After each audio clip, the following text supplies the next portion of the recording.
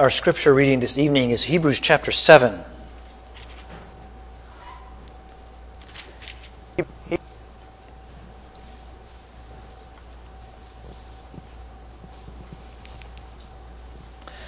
So Hebrews chapter 7, the subheading there gives us a clue as to what's coming. Melchizedek's priesthood like Christ. Hebrews chapter 7 and verse 1. For this Melchizedek, king of Salem, priest of the Most High God, who met Abraham as he was returning from the slaughter of the kings and blessed him, to whom also Abraham apportioned a 10th part of all the spoils, was first of all, by the translation of his name, King of Righteousness, and then also King of Salem, which is King of Peace. Without father, without mother, without genealogy, having neither beginning of days nor end of life, but made like the Son of God, he remains a priest perpetually. Now observe how great this man was, to whom Abraham the patriarch gave a 10th of the choicest spoils. And those indeed of the sons of Levi, who receive the priest's office, have commandment in the law to collect a 10th from the people, that is, from their brethren, although these are descended from Abraham. But the one whose genealogy is not traced from them collected a 10th from Abraham and blessed the one who had the promises. But without any dispute, the lesser is blessed by the greater. In this case, mortal men receive tithes, but in that case, receives them of whom it is witnessed that he lives on. And so to speak, though through Abraham, even Levi, who received tithes, paid tithes, for he was still in the loins of his father when Melchizedek met him. Now if perfection was through the Levitical priesthood, for on the basis of it the people received the law, what further need was there for another priest to arise, according to the order of Melchizedek, and not be designated according to the order of Aaron? For when the priesthood is changed, of necessity there takes place a change of law also. For the one concerning whom these things are spoken belongs to another tribe, from which no one has officiated at the altar. For it is evident that our Lord was descended from Judah, a tribe with reference to which Moses spoke nothing concerning priests. And this is clearer still, if another priest arises according to the likeness of Melchizedek, who has become such, not on the basis of a law of physical requirement, but according to the power of an indestructible life. For it is attested of him, you are a priest forever, according to the order of Melchizedek. And that, of course, comes from Psalm 110, as we read it previously. In verse 18, for on the one hand, there is a setting aside of a former commandment because of its weakness and uselessness, for the law made nothing perfect. And on the other hand, there is a bringing in of a better hope, through which we draw near to God. And inasmuch as it was not without an oath, for they indeed became priests without an oath, but he with an oath, through the one who said to him, the Lord has sworn and will not change his mind, you are a priest forever. That text is also from Psalm 110. So much the more also Jesus has become the guarantee of a better covenant. The former priests on the one hand existed in greater numbers, because they were prevented by death from continuing. But Jesus, on the other hand, because he continues forever, holds his priesthood permanently. And therefore he is able also to save forever those who draw near to God through him, since he always lives to make intercession for them. For it was fitting for us to have such a high priest, holy, innocent, undefiled, separated from sinners, and exalted above the heavens, who does not need daily, like those high priests, to offer up sacrifices first for his own sins, and then for the sins of the people, because this he did once for all, when he offered up himself. For the law appoints men as high priests who are weak, but the word of the oath, which came after the law, appoints a son, made perfect forever.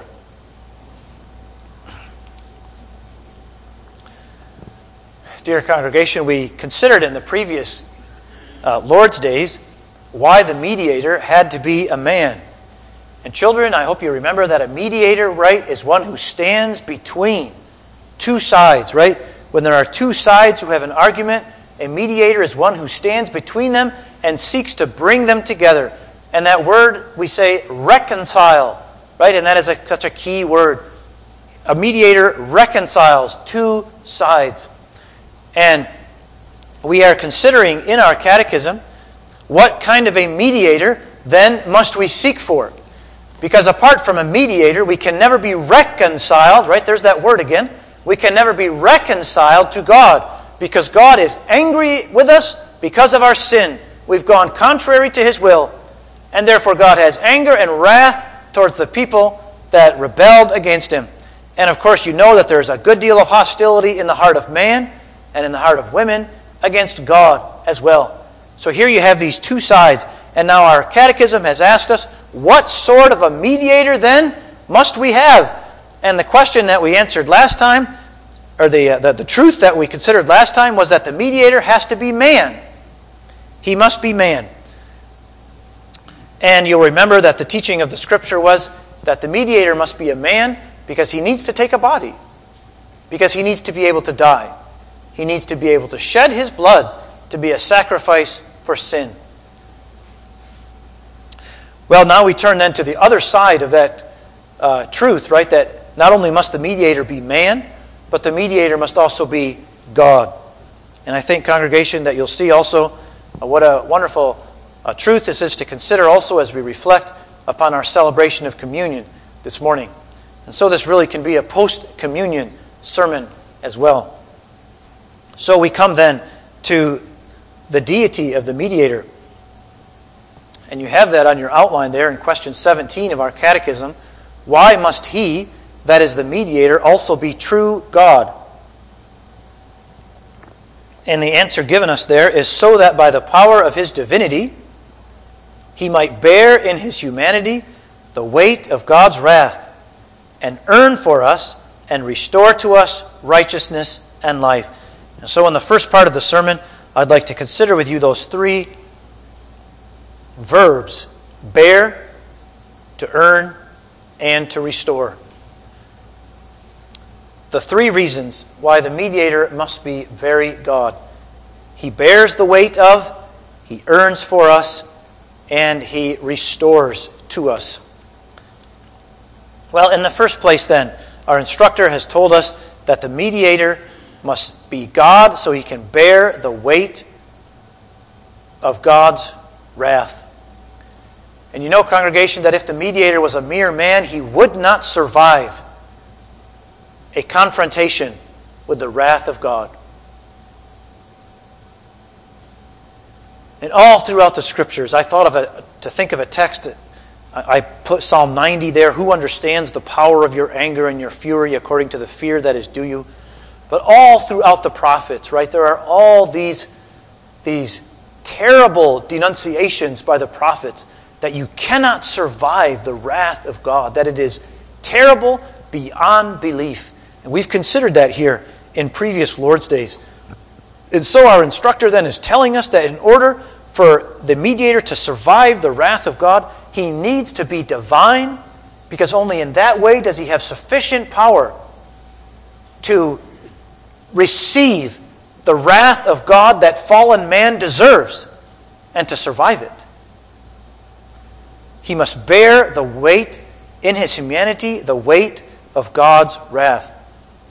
Now, in the second place, the second reason that the Catechism gives us is to earn for us. To earn for us.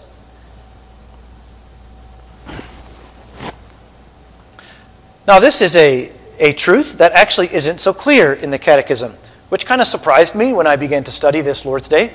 Actually, in Ursinus' commentary on his own catechism, he goes out much deeper into this part of the truth, that the Lord Jesus needed to be God so that he could earn for us and restore to us righteousness and life. But let's focus then on this earn for us. And what does that mean? Now, before we can consider Christ, or the mediator, earning for us righteousness and life, we need to consider, first of all, the offense that was committed. And we've already talked about this here, but you'll remember, dear friends, that the sin that was committed by man was committed against the most high majesty of God.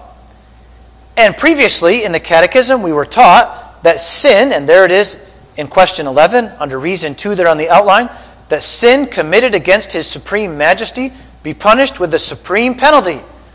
Remember that sin is more or less guilty in terms of the person against whom it is committed. And when you have a person who is has a supreme majesty, and that person is, and we sin against that supreme majesty, then we know that the supreme penalty must be visited upon that person. Infinite majesty, sin committed against infinite majesty is infinitely guilty.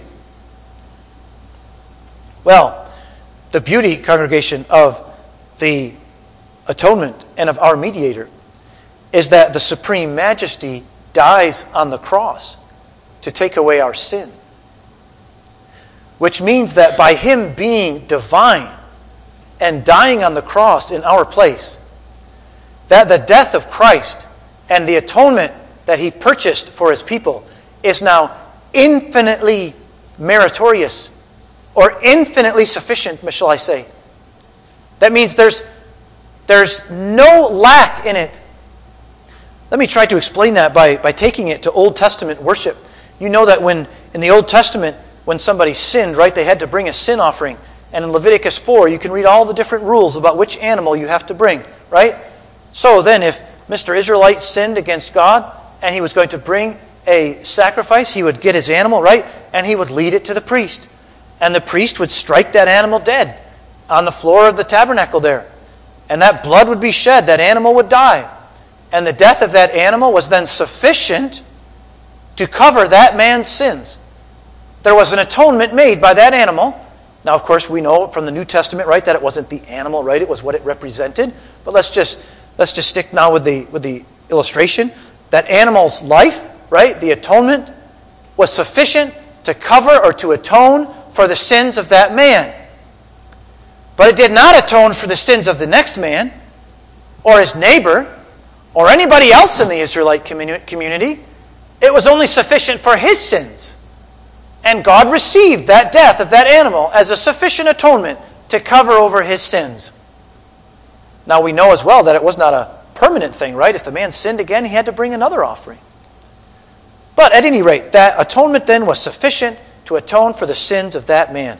Well now, when the supreme majesty of God, Jesus Christ, goes to the cross by reason of the mediator being both man and God, that means that atonement that he worked out on that cross is now infinitely sufficient to atone. Well, Jesus had no sins, right? But now it can atone for the sins of everyone in the whole world. And if God had chosen in his sovereign decree to save every person in the world, and many other worlds besides, Jesus would never have had to go back to the cross to make a new or to make more atonement. Right? We don't hold to a view of the atonement that is so much for so many, right? As if Jesus died for 953 people, right? And if more people had been saved by God, Jesus would have had to die more. No, by reason of Jesus' person and being both man and God, then that death on the cross is sufficient. Now, of course, that's not saying that it actually saves everyone, right? That's saying, but it's sufficient. It's sufficient to save the worst person that ever lived, and it's sufficient to save as many of them as have ever lived. That all because it was the God-man who died on the cross. Now, in our confessions, and again, it's interesting to me that doesn't come out in this Lord's Day, in this catechism. And again, Ursinus says a great deal about this in his commentary. However, we do have that in our Canons of Dort, where we have this truth given us in head 2 of the Canons of Dort, which is about the atonement of Christ, where it says, this death, that is the death of Christ, is of such great value and worth, for the reason that the person who suffered it is, as was necessary to be our Savior, not only a true and perfectly holy man, but also the only begotten Son of God, of the same eternal and infinite essence, with the Father and the Holy Spirit. Well, there it is then. That our confessions also clearly teach that, don't they? That is the basis of the gospel, right? As it goes forth to every man, that there is enough in the death of Christ to cleanse away the worst sinners sin, and as many of them as ever there may be.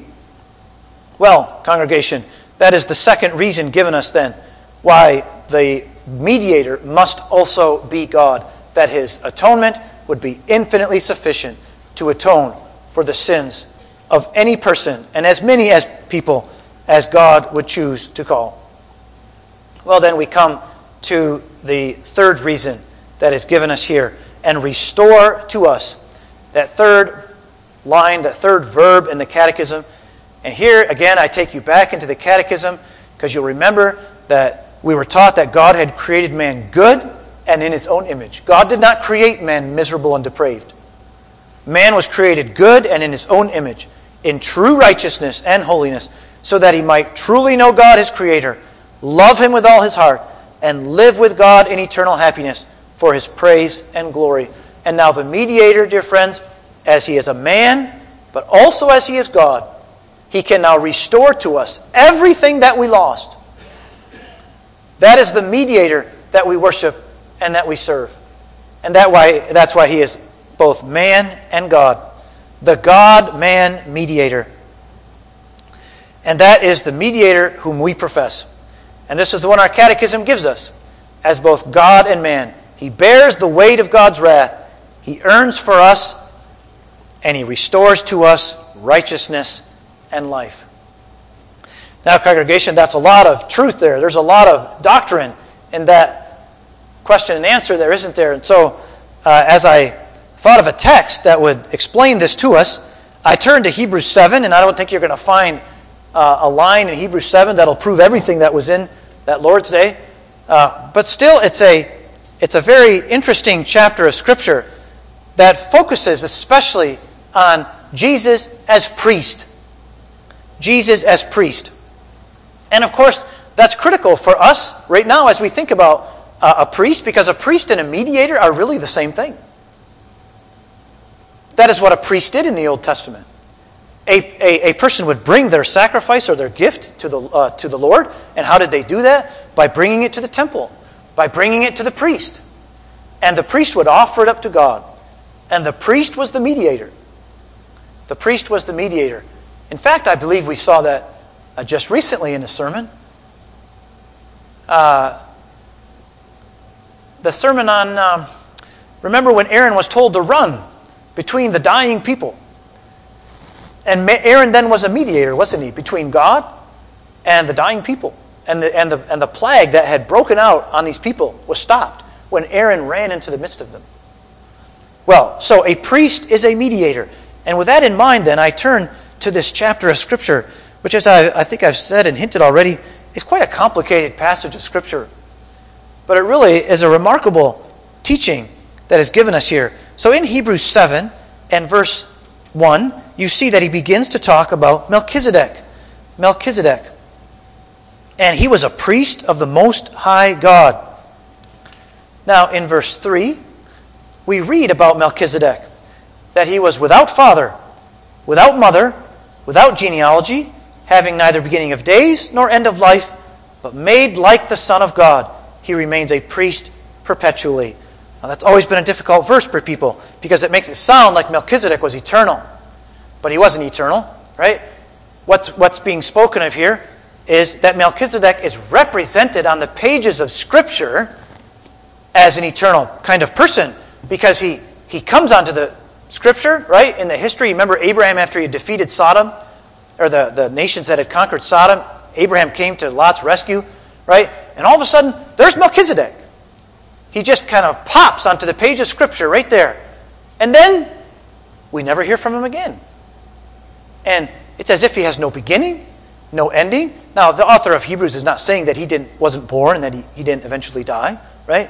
But he says the way Melchizedek is represented to us in the Bible, the way he kind of comes into the history there and just kind of disappears without any ending, without dying, that, says our author, the author of Hebrews, that's like the Son of God.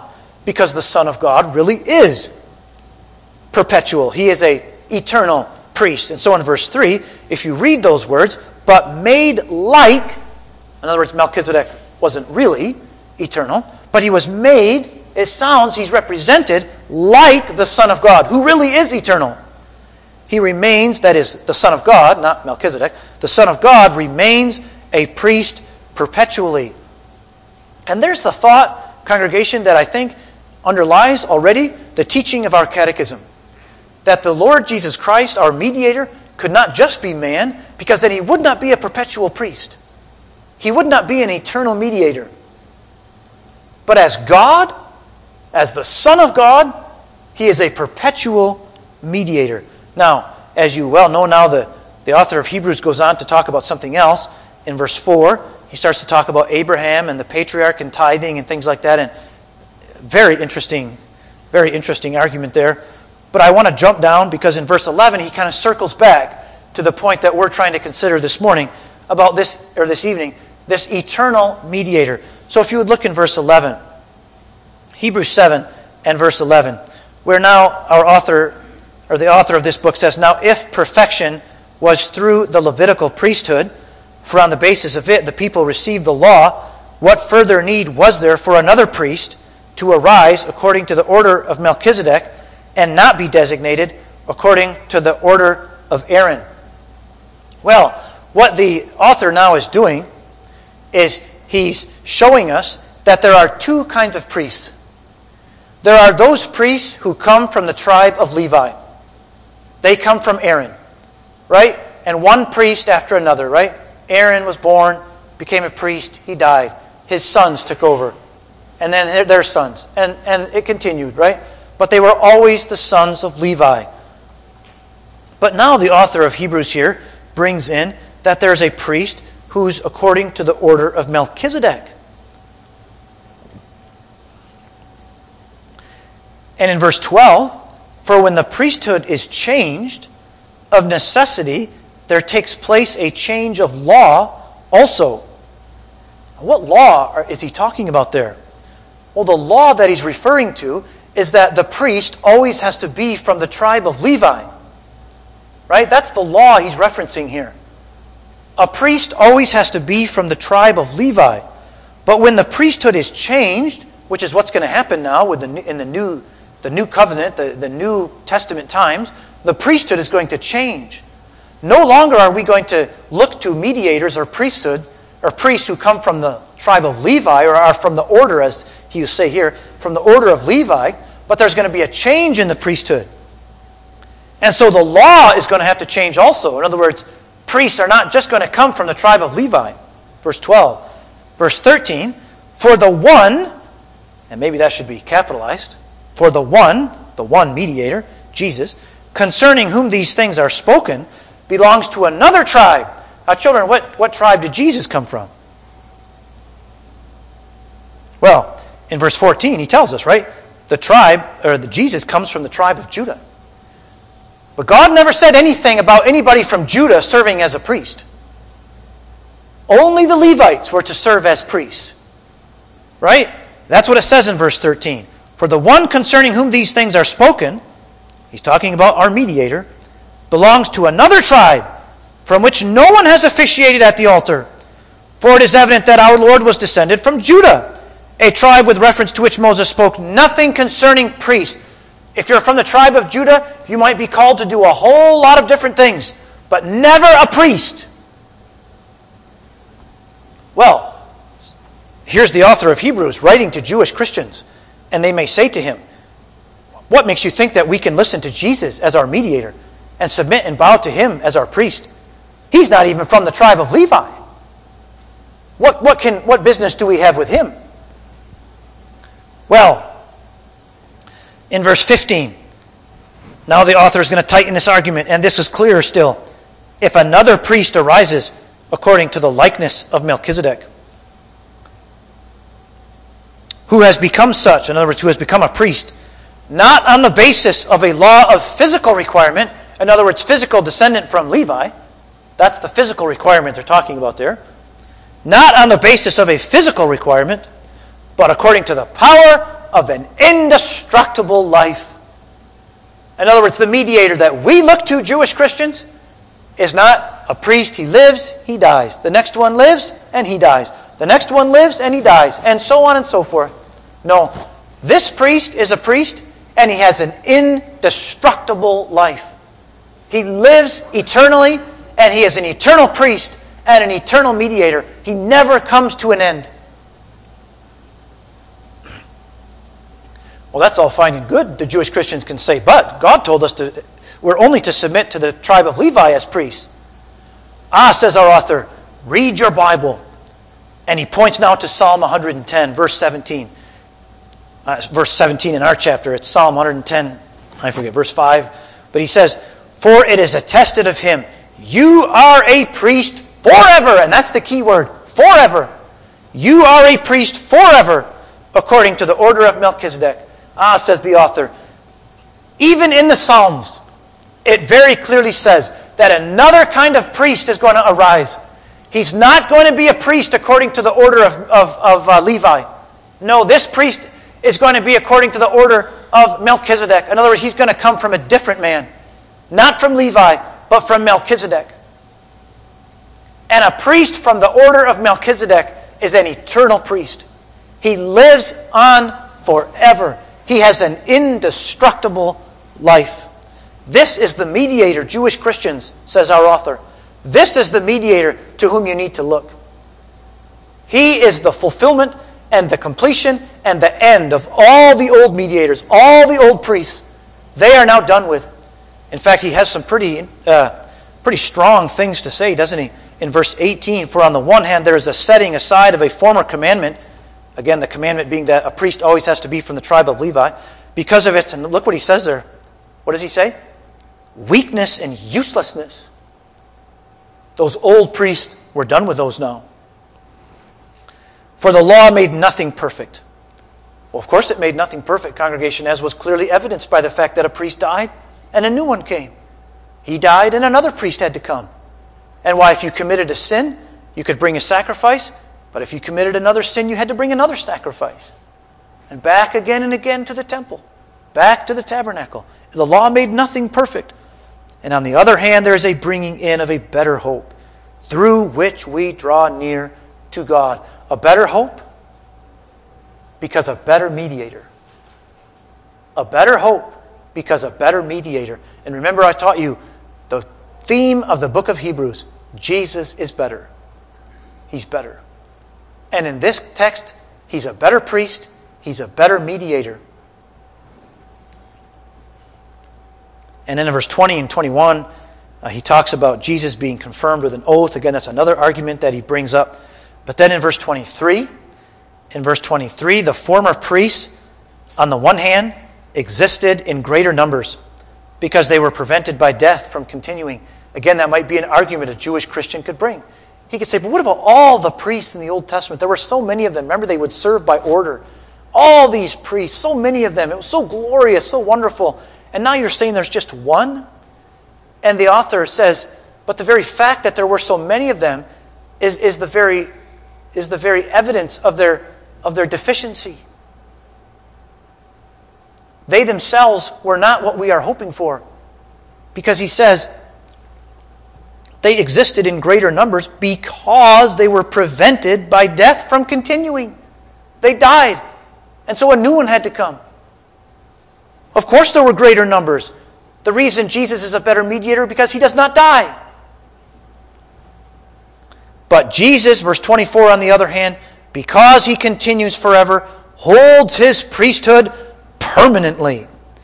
And therefore, and congregation, here's the glorious truth then. The glorious therefore. Verse 25, therefore he is able also to save forever. Forever. And actually here I love the old King James Version. To the uttermost. That's actually much better. To the uttermost. Because that teaches us the infinite sufficiency of the sacrifice of Jesus Christ as a mediator to save any sinner, no matter how bad. And to save you everlastingly. Save to the uttermost forever. Not just to save you once, and then if you sin again, you come back with another sacrifice. No. This mediator gave his life once for all. And nothing needs to be added to it. Therefore, he is able also to save forever those who draw near to God through him, since he always lives to make intercession for them. Well, there you have another aspect of the priestly work of Christ, not only to make atonement, but to pray. And congregation, the Lord Jesus Christ, as our mediator, prays forever. For as long as time continues, he prays. He intercedes for his people. In verse 26, he continues, "For it was fitting for us to have such a high priest, holy, innocent, undefiled, separated from sinners, and exalted above the heavens, who does not need daily, like those high priests, to offer up sacrifice first for his own sins." Another deficiency, by the way, of the Old Testament priests. They had to sacrifice first for their own sins, and then to make a sacrifice for the people. But this mediator, he never sacrifices for his own sins. But in verse 27, "And then for the sins of the people, because he did once for all when he offered up himself." Congregation, do you see that? That the Lord Jesus Christ is both priest and sacrifice. He offered up himself. He was the Lamb of God, given for the sins of the world. And verse 28, "For the law appoints men as high priests who are weak, but the word of the oath, which came after the law, appoints a son, made perfect forever." A son, congregation, a son of God. A son of God. And that's what we call our mediator. That he is the Son of God, and he continues forever. Well, congregation, what a beautiful truth is given us here in this scripture, which supports then, doesn't it, what the Catechism has taught us, that the Lord Jesus Christ continues forever. He is not merely human, but he is also divine, and therefore he continues as a priest forever and forever. And not just as a priest forever, but as a priest that has performed an atonement that is once for all. And here again you have to very clearly understand the word all, right? Not for all in the sense that Jesus intended to save everybody by his sacrifice, but in the sense that it is infinitely sufficient to save as many as, and as bad as, a sinner as ever lived. Well, congregation, I ask you then, by way of application this evening, do you see this mediator? Did you see him this morning? Do you see him this evening? And do you see him by faith? You saw where we have come from. The Catechism has led us step by step through the depravity and the sin of man. What a dark, dark path that was to travel. But now the Catechism brings us into the hope of a mediator who is not only man, but who is also God. And when you look back, congregation, of where we've come and what our sin and what our depravity has deserved, and when we saw last time that he was a man, that he took a body and he died on our behalf, but now, congregation, this evening we can celebrate the victory of Jesus Christ because he is also God. And that's what I want you to see by faith this evening. The victory of the mediator, who is God in his very nature. He is the God-man.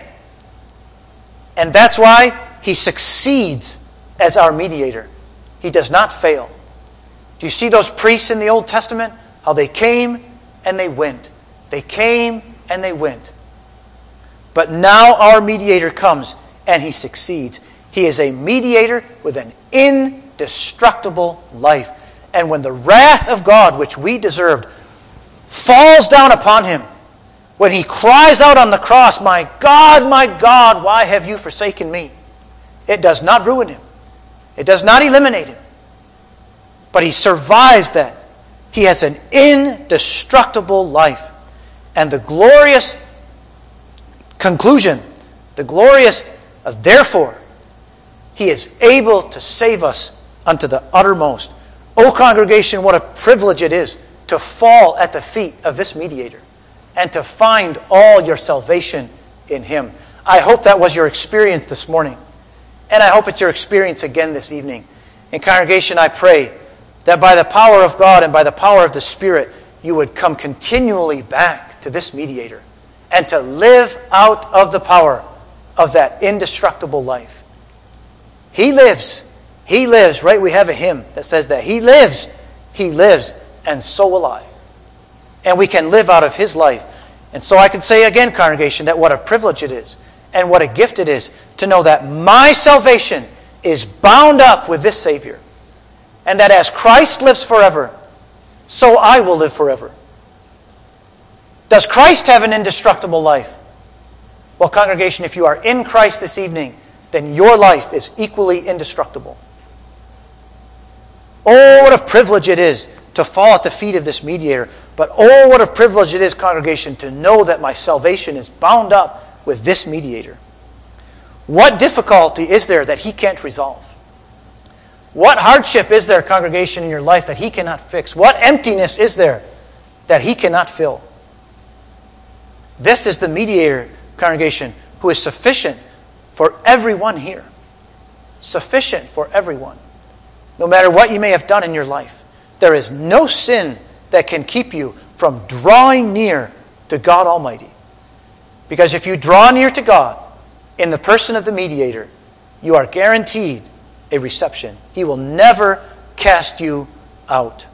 Jairus, remember that from this morning? His faith had limits. His faith had limits. But the mediator taught us this evening that He is able to save to the uttermost.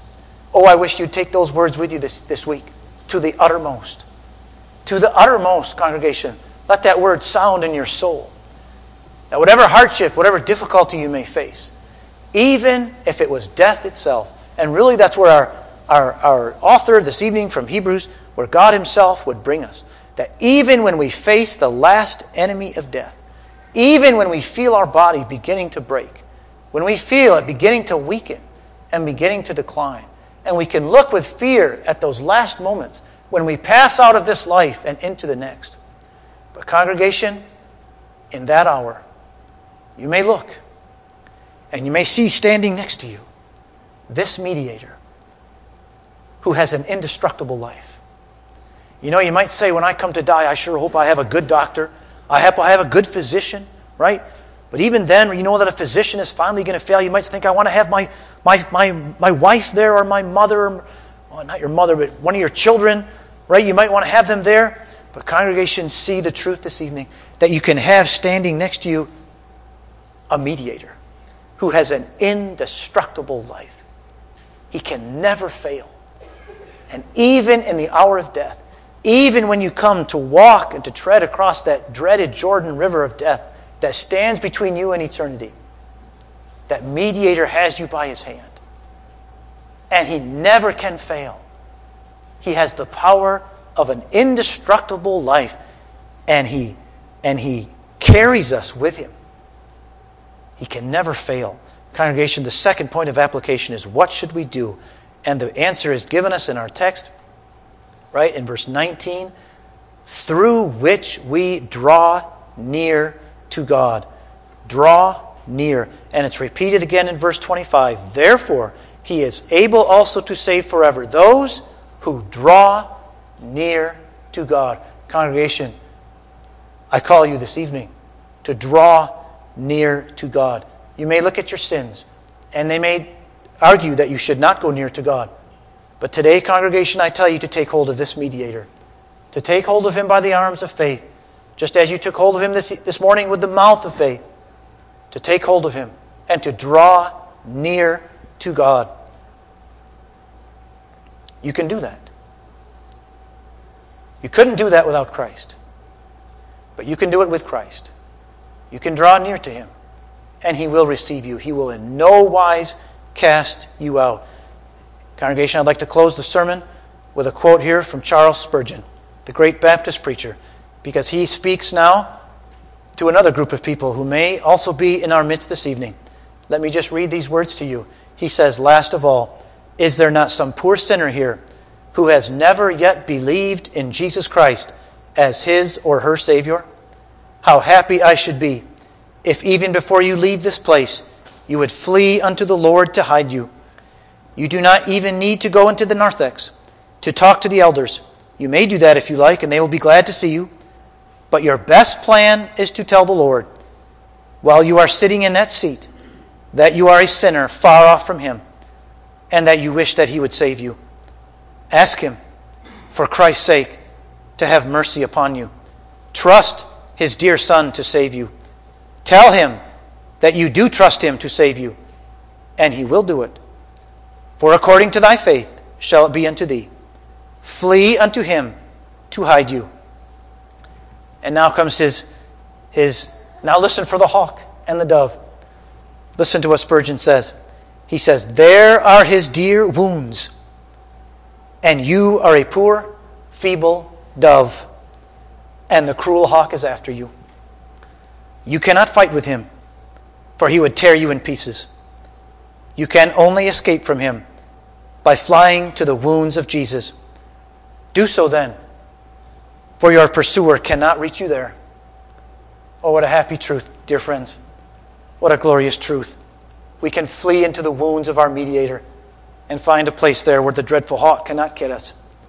He cannot tear us to pieces, but we are as safe there as if we were in heaven already. Congregation, may God bless these words to you and to our children for his name's sake. Amen. Let us pray. Almighty God, we have considered here in this place the awful weight of your wrath which would come down upon us. And this evening, Lord, we have heard and understood the glorious truth of the gospel, that there is a place, that there is a cleft in the rock where we can go, and where we can hide, and where we can be safe. And that rock is Jesus Christ, our great mediator, that great high priest who continues forever, who's from the order of Melchizedek, not from the order of Levi, and who continues forever. Therefore he is able to save us unto the uttermost. Oh Lord, we take those words, we take hold of them by faith this evening. We lay hold of them, Lord. We never want to let them go. To the uttermost. To the uttermost. Then salvation, Lord, then the Lord Jesus Christ is sufficient for me. Then I also can be saved with all my sin and with all my guilt, and with all the reasons that stand against me, and with all the reasons that the dreadful hawk of Satan brings back to my conscience day after day. Lord, then we can have a full assurance that we can stand in that day before your throne, because we are bound up with this mediator who has the power of an indestructible life, the Son of God, the King of kings and the Lord of lords. Lord, I pray that you would bless us then this week to reflect upon these truths and to find great meaning in them and to find great purpose for them in our lives, that we would walk before you with a sincere heart, with a conscience cleansed from the guilt of sin, sprinkled with pure water. Lord, will you bless us then and remember us this day. Remember all those who need you in a special way. Lord, we thank also the elderly in our midst who perhaps feel also in a unique way their bodies are breaking down, and perhaps know that their years also, their months, their days are coming to a close. Lord, I pray that this mediator with the power of an indestructible life would be exceedingly precious to them, that they, O Lord, would take hold of him, that you would reveal yourself to them, Lord, as the great mediator who stands between a holy God and a guilty sinner, and who brings the two together, so that we can draw near. We can draw near to you, O holy God, without fear. Lord, will you bless us then this evening?